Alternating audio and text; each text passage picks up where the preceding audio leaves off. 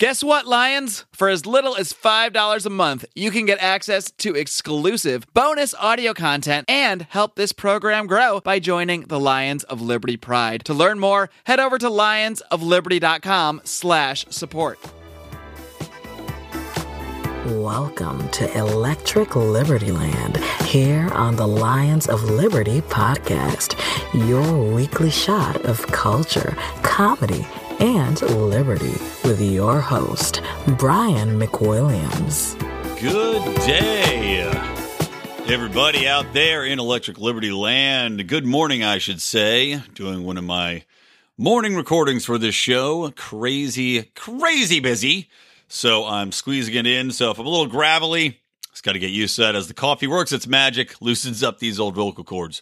So good morning, everyone. This is Electric Liberty Land, episode number 46. That means you can find it at lionsofliberty.com/ELL46. So first things first, I did not get a chance to talk with Ryan Stout, who was on last week's show, about the Louis C.K. Allegations of him masturbating, basically whipping it out. And, you know, sometimes it's funny to think about when you wake up in the morning, first thing, talking about dicks. But that's what we're going to do here on Electric Liberty Land today. Because, yeah, Louis C.K. basically has been accused of whipping his schlong out in front of various women. I think there's a few different groups of women now that have said that he had done this to them. A couple in particular were the ones who really made a big deal about the story and kind of broke the news. And Louis C.K. has basically just said, yeah, I did it. I shouldn't have done it. You know, I've got a wife, I've got daughters, and I took advantage of a situation in which I should not have, to people that looked up to me and for guidance or for leadership or for advice or for whatever other reason, simply if he was a celebrity. Now, the question with Louis C.K.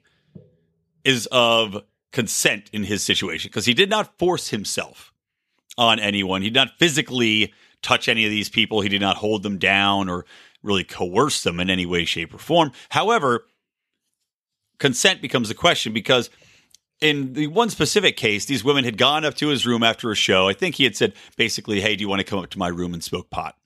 So the girl said, oh, yeah, sure, we'd love to. Oh, who wouldn't? You know, who wouldn't? A guy that you look up to, a guy that is a comedian that you would like to emulate in some way, invites you back up to his room to smoke pot. Sure. Now, some people might say, well, you should have expected that he might put the moves on you. And maybe they, you know, in some way they did. But what happened allegedly is that they walk in the room, and basically as soon as they walk in, Louis C.K. says, you mind if I take my dick out? They think he's joking, laugh it off, and then out comes the dick, and he starts just masturbating in front of them. And this is something that he enjoys doing. This is something that he's done multiple times, if the allegations are to be believed. And because of his letter essentially admitting to these acts, we will just take it at face value as being true. So the question is, if somebody says, hey, you mind if I take my dick out, and then whips his dick out, if because these girls are, you know, laughing or just think it's a joke, is that consent? Does that mean when they are then shocked and appalled that this becomes a matter of sexual harassment, or I guess sexual eyeball assault, whatever you'd want to call it? I think that it's a very fine line. However, I come down on the side in Louis C.K.'s case that, yes, this was crossing the line, because there's certain situations where you put yourself in there and you have to know that what you're doing on some level is pushing past what is reasonable in interaction to this matter, in my opinion. Because to get something for a sexual act like that, I think you need to have very explicit consent. I think people need to know exactly what you're talking about. You can't just play it off. And in one circumstance, these basically the women were saying that he had asked, and before they could even really answer, it was already out there in their faces. So in that circumstance, yes, I think that would be considered. I don't even know what the actual crime would be called, but some sort of sexual assault or sexual harassment. But it does bring up the question of where is that line at all times, and in what circumstances can it be misconstrued? Because you look at the whole hashtag Me Too thing that was going around, And if you heard my epic rant about that a couple shows back, that was in episode 44. I mean, you looked at how degraded the whole hashtag #MeToo became. And from where it started as a legitimate movement for women who had been sexually assaulted or sexually, I'd say, I mean, I'm not even going to try to lump sexual harassment in with sexual assault. That's what it was supposed to be about, sexual assault. But it got degraded over time in the period of probably 4 hours from I was raped or I was grabbed and groped and he forced himself on me to I was called hun, or to he looked at me a certain way, or he tried to kiss me.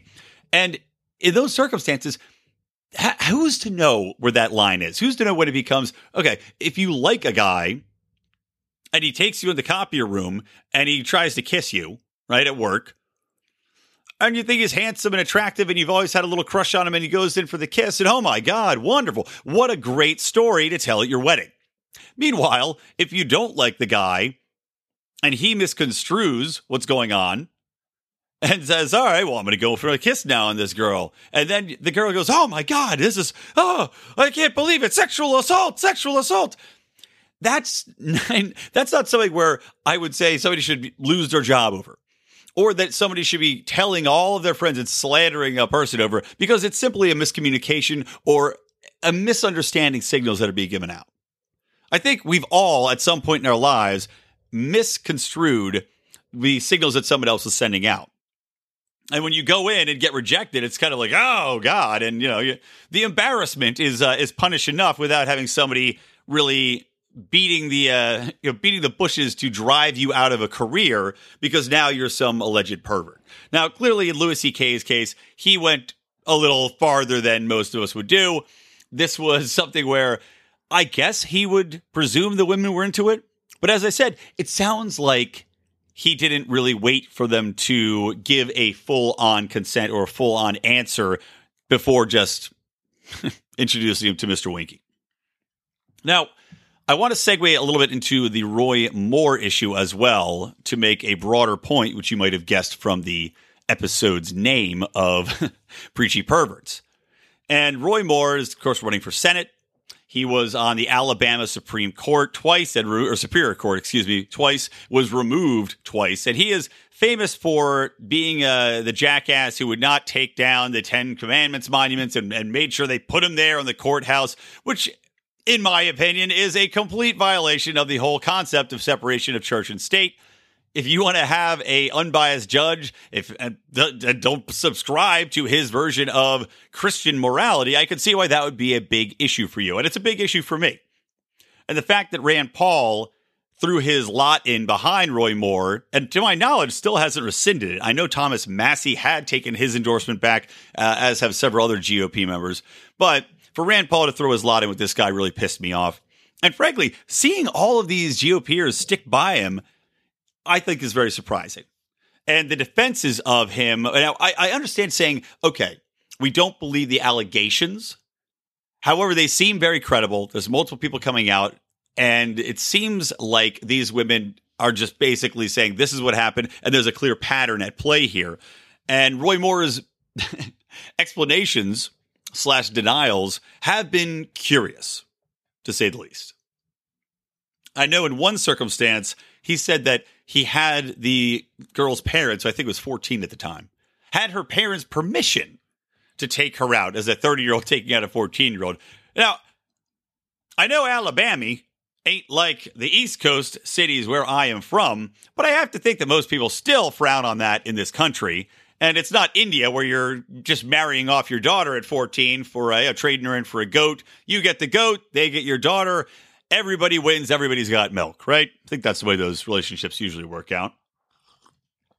But for Roy Moore to use that example as an excuse for dating this 14-year-old girl shows that he is not flat out denying this. He is not saying, oh, this is made up rubbish to tarnish my image. There is definitely truth behind these allegations. So to see so many GOP members bending over backwards to support a candidate who seems very flawed from the start and now has showcased this perversion or this predilection for teenage girls, for which he had taken one back to a cabin and molested her and all. You know, it's when you get into the stories, they're fairly nefarious. But to keep supporting this guy just because he is looking like he's going to win the seat is shocking. And this is where we get into the concept of preachy perverts. And it seems to me, looking at Louis C.K., looking at Roy Moore, looking at many other people across the spectrum who hold themselves up as these pillars of virtue. And Louis C.K., I thought was one of the funniest comedians I'd ever heard coming up. I really loved his bits. I remember all the way back when he was still really up and coming before he'd gotten any real modicum of stardom. He was on a show called Dr. Katz. Fantastic show. Ran by, basically it was about a psychologist who was also Jonathan Katz, who was a stand-up comedian, and it was drawn in the Squiggle Vision, which you may remember. You might have seen it from home movies or other shows that had tapped into that specific style from Brandon Walsh, excuse me.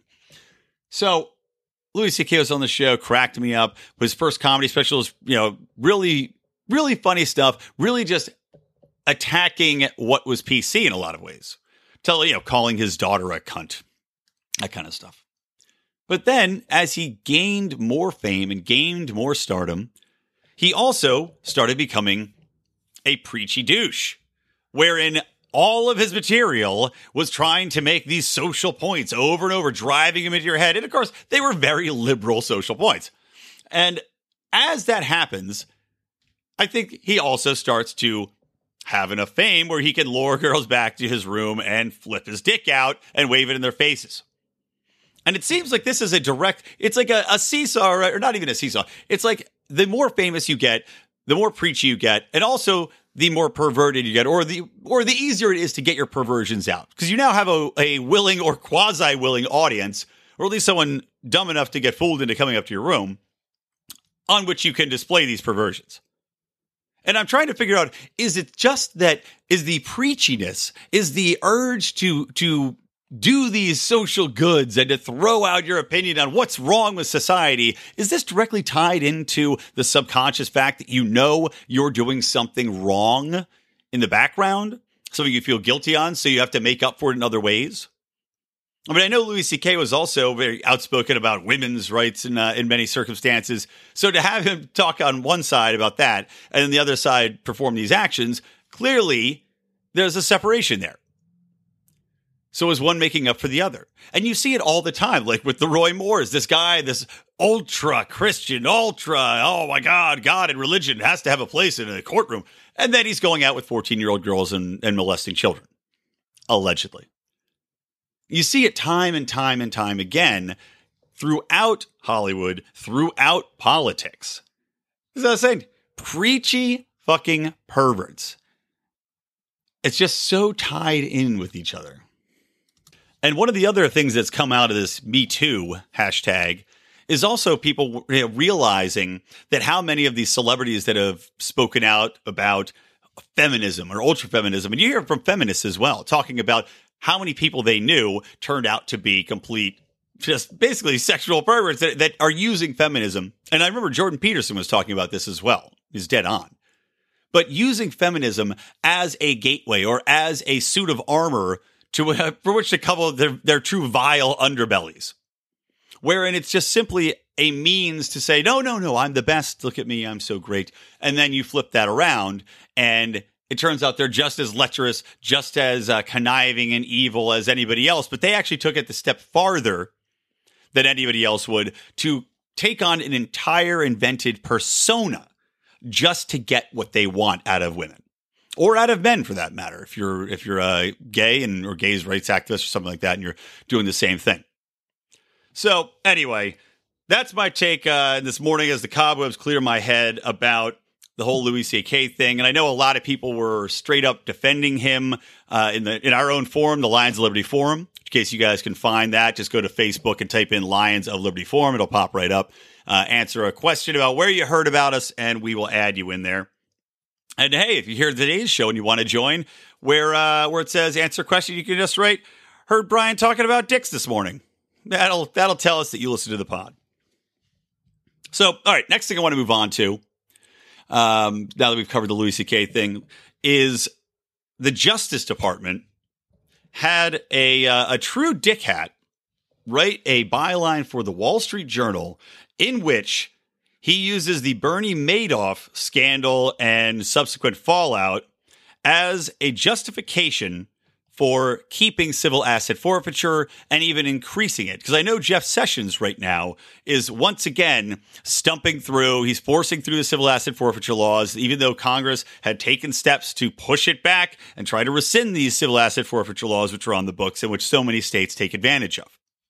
For example, I've talked about this before, but for example, there's been so much abuse within the state police departments and the city police departments with civil asset forfeiture that state senators have gone on the books themselves within their own states to successfully pass and repeal civil asset forfeiture reform. And the reason they did this is because civil asset forfeiture, despite what I'm about to tell you this Department of Justice dickhead is talking about, typically impacts the lowest income people who don't have the power and don't have the means to fight back. So basically, it's another tool that the government uses under the auspices of doing good, which is continuing to attack the poorest people in the community and keep them trodden underneath the government boot. So let me do a quick summary, it's early, by this guy, Rod J. Rosenstein from the Wall Street Journal. And essentially, what Mr. Rosenstein is saying is that by virtue of civil asset forfeiture, they were able to, let me quote here, we have recovered $3.9 billion from third parties, not Mr. Madoff, and are now returning that money to more than 35,000 victims. This is the largest restoration of forfeited property in history. Civil asset forfeiture has allowed the government to seize those illicit proceeds and return them to Mr. Madoff's victims. So again, they're not actually getting it from Bernie, by the way, but they're getting it from third-party entities in which he had invested in or for which he had paid off and these illicit gains. Now, let me ask you, in what world can you make the argument justifying civil asset forfeiture for one of the biggest scandals in Bernie Madoff and a man who is ultra wealthy, again, billions of dollars we're talking here, and then use that as the justification for keeping a system in place for which police are enabled to pull over you, me, or anyone else for virtually any reason on the street? Because as we've seen, the probable cause is maybe the most subjective thing that the government has ever invented. That, or maybe when they would declare people as an enemy of the state, or some. I actually, that's not even the correct term. I can't remember. God, it's right on the tip of my brain. An enemy combatant. That's another one. Incredibly subjective term that the government just they like to play with the definition of it. They like to expand it at their whim. So probable cause is another one of those. The reason for pulling somebody over can be that they thought you had a taillight out. And this is how so many people get shot and killed, by the way, off these random, quote-unquote, probable cause stops that they do because cops make up a reason to pull you over and then end up shooting Philandro Castile or something like that. So probable cause allows them to pull you over, and then they go and they say, oh, well, looks like I smell a little weed in this car, so I will seize the car, or I will seize the money in the car. I remember there was one case I was talking about where somebody got pulled over. It was like a mom and her son. For whatever reason, they got pulled over. Driving too slow, driving too fast, going too close to the white line. Not on it, by the way. That's another case. It's a real-life case. Driving too close to the white line. They were pulled over. They had just made a sale of a house and had cash in the trunk of some. It was like $40,000 cash, whatever extra cash there was. And the police take it. And they allege that if you have that much cash, that there's probable cause to think that you're involved in drugs or whatever else. Just take $40,000. It's just gone. And once that money is taken, you are not going to get it back. It takes years. Even if there is absolutely no evidence, even if there is no criminal charge filed, which is also a thing to remember, by the way. There do not need to be criminal charges filed for civil asset forfeiture at all. So that way, civilians, civil asset forfeiture, they take that money, they put it in their police locker, they use it for whatever purposes they're going to use it for, and then good luck trying to get it back. Because again, if you're most people, you don't have the time and money to hire a lawyer, to spend $15,000 to go to court constantly and go through all of the hoops that they put you through to get this money back and to have to justify why you get the money back, whereas the police don't have to justify anything. So this asshole, this Rosenstein, is trying to use one high-level example of civil asset forfeiture to excuse all of the low-level civil asset forfeiture that's going on, all of the rampant abuse of the system. I mean, it is insulting, shocking and insulting. And I hope that this is something that more people address. I mean, again, the Wall Street Journal is running it, one of the most well-read papers concentrating on financial matters in the entire country or in the entire world. This is something I'd like to see some senators write in about. This is something I'd like to see people really making a point about and taking to the street to say, this is horseshit and this stuff has to stop. There is one more thing I want to add before I go into a commercial break on this, though. And that's, I'm wondering, like, they don't go into specifically where they're collecting the money back from this Bernie Madoff thing. Again, they said $3.9 billion. Because what I'm wondering as well is, once you start using this civil asset forfeiture, you're basically now, since you're not getting it from Bernie Madoff, they said they did not get it from him. They're getting it from third parties. So what does that mean? Are they getting it from services he hired to work for him that he paid out with this money? Because in that turn, I don't see how that's also right then. I understand these people got robbed of their money. And this is where we bring up cases of fraud and things of this nature and say, okay, well, if you were wrapped up in fraud, of course it's illegal. But at the same time, that was your choice. You took the risk. You got conned.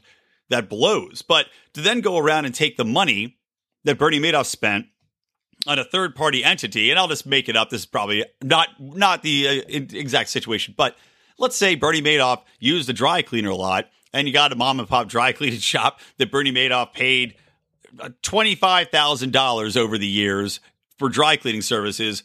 I mean, is that who they're going after? Are they looking at all the payments that Bernie Madoff made out and said, okay, well, now we're going to go get that money back. Even though these people have been paid to do a service, they did not know that these funds were from an illicit scheme or a Ponzi scheme that he was running. So now we're just going to go and attack these third parties and take that money away from them. And there's nothing they can do about it. And correct me if I'm wrong on this. If anybody knows more about this situation and you want to tweet at me at Brian McWilliams, or you want to comment in the forum, let me know if you have any insight into what third parties they're talking about. Because I don't know if it's just financial investments funds that he went into or what. But for $3.9 billion, we take it back. I really want to know if it's just them going up to a car dealership and being like, guess what? You sold Bernie Madoff a car, and now you owe us $45,000. And they'll just be like, well, but he has the car. And he had the car. And he's like, well, tough titties. Anyway, on that note, we'll go into a break. I'll be right back. I know many of you are facing major decisions with your healthcare right now, and I want to make sure that you know about an amazing alternative to your standard corporatized health insurance known as Health Excellence Plus. Health Excellence Plus is an incredible program that helps you keep medical costs under control by taking charge of your own healthcare and not leaving all the decisions about what doctors you see and what procedures you need or don't need up to some corporate bureaucrat.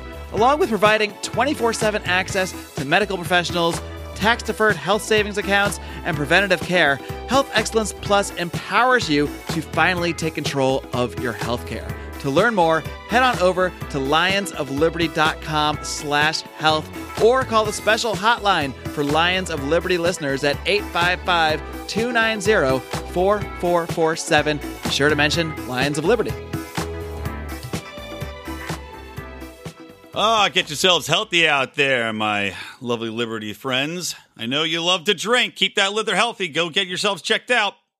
All right, so coming back in, I want to talk real quick about Rand Paul, the latest that's going on with him, because he had been assaulted, as we all know, attacked by his neighbor, Rene Boucher, who certainly seems like a liberal psychopath. The latest news is that Rand and his neighbor basically did not talk for years, according to credible neighbors' sources. And just briefly, though, I want to talk about the concept of justification that's been going on in the media for the attack on Rand Paul. There was an article that I posted in our forum by this jackass at GQ, basically saying, well, Rand Paul sounds like he was a real asshole neighbor. And then he took some shots at libertarians, saying that the libertarians deserve this because we don't respect property laws because we're such nuts about our own property rights that we don't observe things like the laws, the bylaws of the neighborhood community council or any of that kind of crap. It was just in my opinion, a real hack job asshole write-up that was going out of its way to justify this man attacking Rand Paul as if I could put anything in my lawn. 75 pink fucking flamingos. I could put anything in my lawn that would justify a man tackling me from the blind side as I'm mowing my lawn with headphones in out of nowhere. But that is what the lefty media has tried to do. And that's been ongoing. So despite these early interviews where the media members found the most douchey neighbors they could find who have had little interaction with Rand or his wife, so the initial reports coming out, Rand had a pumpkin patch and a mulching thing and blah, blah, blah. And that's why he got tackled and good. So that was the initial stories that came out from, Washington Post and from GQ and from other asshole news sources. So later, Breitbart publishes new interviews with some 6 other neighbors who said, no, Rand and his wife are great. The Pauls have been nothing but great neighbors. Their yard is kept tidy. They never talked. This has nothing to do with yard issues. And that's ridiculous to say. They're very nice people and nobody should have a problem with them. Now, of course, when you see it in Breitbart, you take it with a grain of salt because we know while Breitbart does have good information sometimes, they also are very right-centric. So wait a couple more days. More information comes out about Rand and his neighbors and people again saying, no, Rand and his wife are lovely neighbors. Their yard is always kept up. It's always fantastically trimmed and mowed and everything else. And there's no issue anybody has in the neighborhood. Plus, Rand does not even talk to his neighbor, Rennie. They haven't talked for years. So that, shockingly, just came out in CNN. CNN actually did a story yesterday talking about how Rand's neighbors think he's a great guy and how this does in fact seem to be something where it was just his neighbor snapping because there's no real justification for an attack like this. And I was surprised to see CNN of all outs doing it because there's enough coverage out there now. I guess maybe they felt they had to. Yet a day before, Newsweek came out with yet another hit piece on Rand talking about the issue of the lawn care, which I don't understand how in a period of like a week now, it's been a full week, Newsweek still can't manage to pull its head out of its ass to actually see that there's people that are defending and far more people that are neighbors that live around and near the Pauls defending them than there are saying that this is something that resulted from a pile of mulch or a pumpkin patch. It's just, it is a sickening look to see how people are politicizing even this type of thing where unanimously, across the board, everyone should have said, oh my God, this guy's a psychopath for attacking a guy. Again, you're mowing your lawn. You have no idea what's going on. You're sitting there rocking to Phil Collins. That's what I used to mow the lawn to back in 1987 when my parents gave me $10 to do it. Sue Studio. And then you get Sue sacked in the back by a fucking nutball. And to justify it, that was, I think, the clear delineating line. If we didn't already know where it was, when watching the Hillary Clinton coverage or watching any of the political coverage through the elections, if we didn't know where the delineating line was between hack liberal media outlets and legitimate news sources, the Rand Paul coverage line is the new standard. Like the Mendoza line for batting in baseball, the Rand Paul lawn attack coverage line has made it very clear to everybody which outlets can be trusted and which are purely full of shit. Because God knows if this had happened to anybody on the Democratic spectrum where some Republican guy or somebody had a guy, God forbid, a libertarian, had a bunch of posts on his wall about small government and then went and tackled Bernie Sanders or tackled somebody else on the left spectrum of socialistic thought and blindsided him in their yard. Oh my God, it would have been the biggest media coverage event you've ever seen, and they would not have been defending the guy because he was growing pumpkins. Anywho, moving on. I want to talk a little bit about Saudi Arabia and Iran because there is some major shit going down there. We saw Saudi Arabia, the crown prince, who is basically, they're saying, is going to take over as the main king-a-ding very soon. But the crown prince has been really cleaning up Saudi Arabia, and he's doing it under the auspices of corruption reform. But yet, you look at what's happening, and it's very clearly it's a power grab. Because he's going after people that had former claims to the throne or could possibly usurp his power. He is putting these people, like, for example, he rounded up a prince and some 8, I think, high-level ministers, including people that were overseeing the intelligence services, high-ranking folks. Puts them in a helicopter. Whoops, that helicopter just happens to crash with all those guys in it. What an amazing coincidence. What a stroke of luck for the crown prince.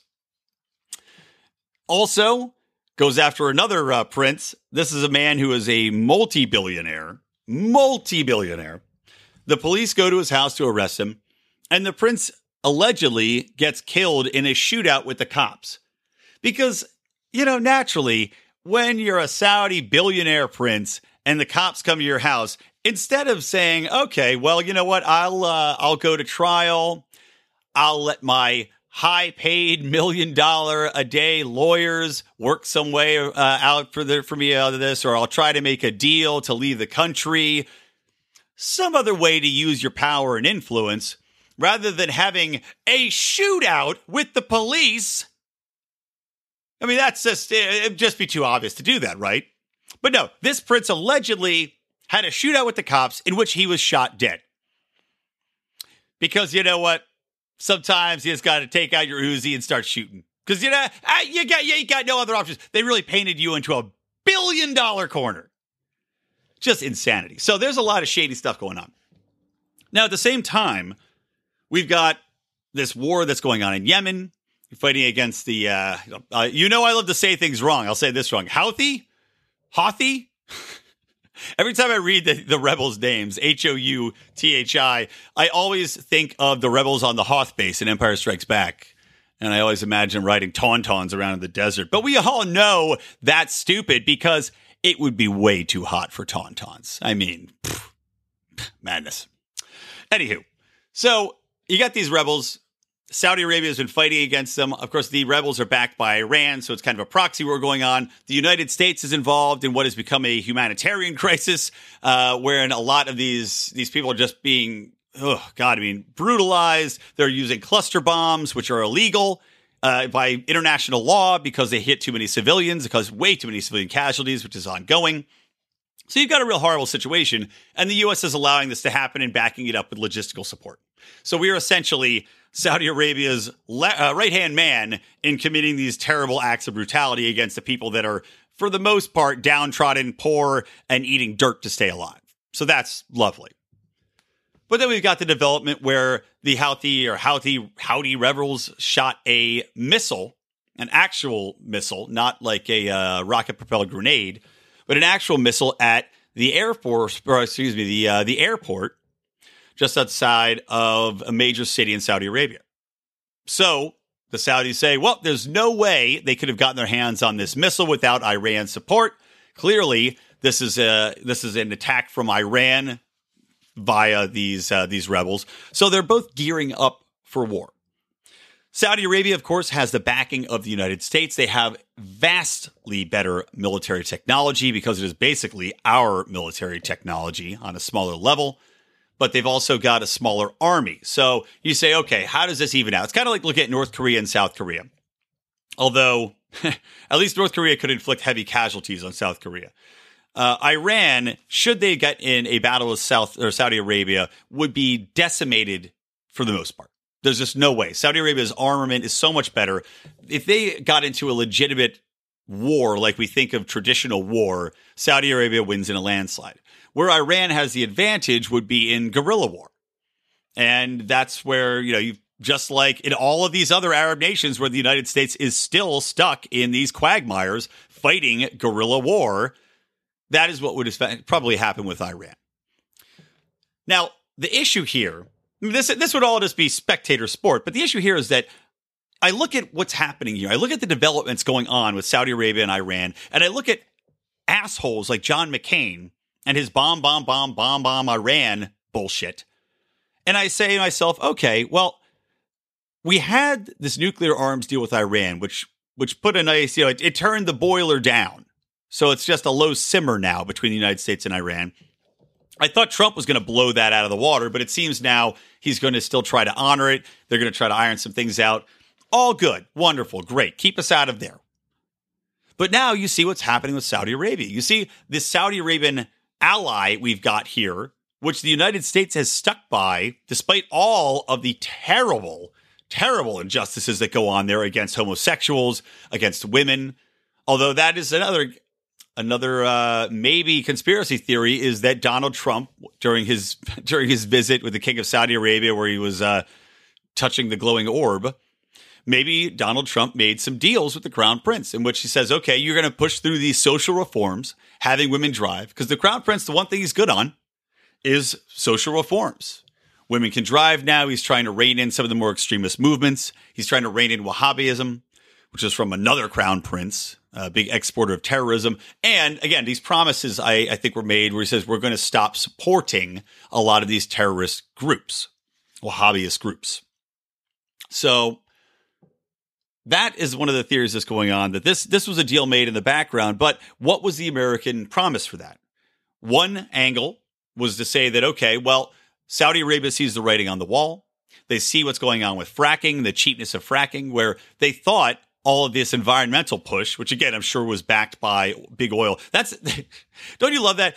All these environmentalists, any study that comes out that goes against global warming or goes against anything that says, oh, well, the quote unquote, settled science is not so settled. They go, that's paid for by big oil, man.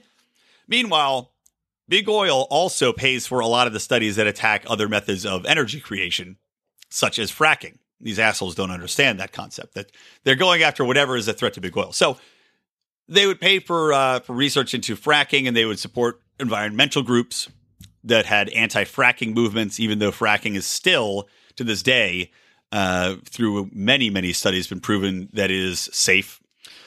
But the Saudis said, okay, we're going to try to attack the fracking so that industry gets driven out. Our oil, which is where all their money's coming from, our oil still stays buoyant and expensive, and we're going to still have a lot of the power in the world.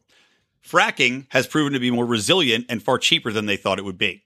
So now they're trying to push themselves into the New York Stock Exchange, which has been okayed. So that's one side of the deal.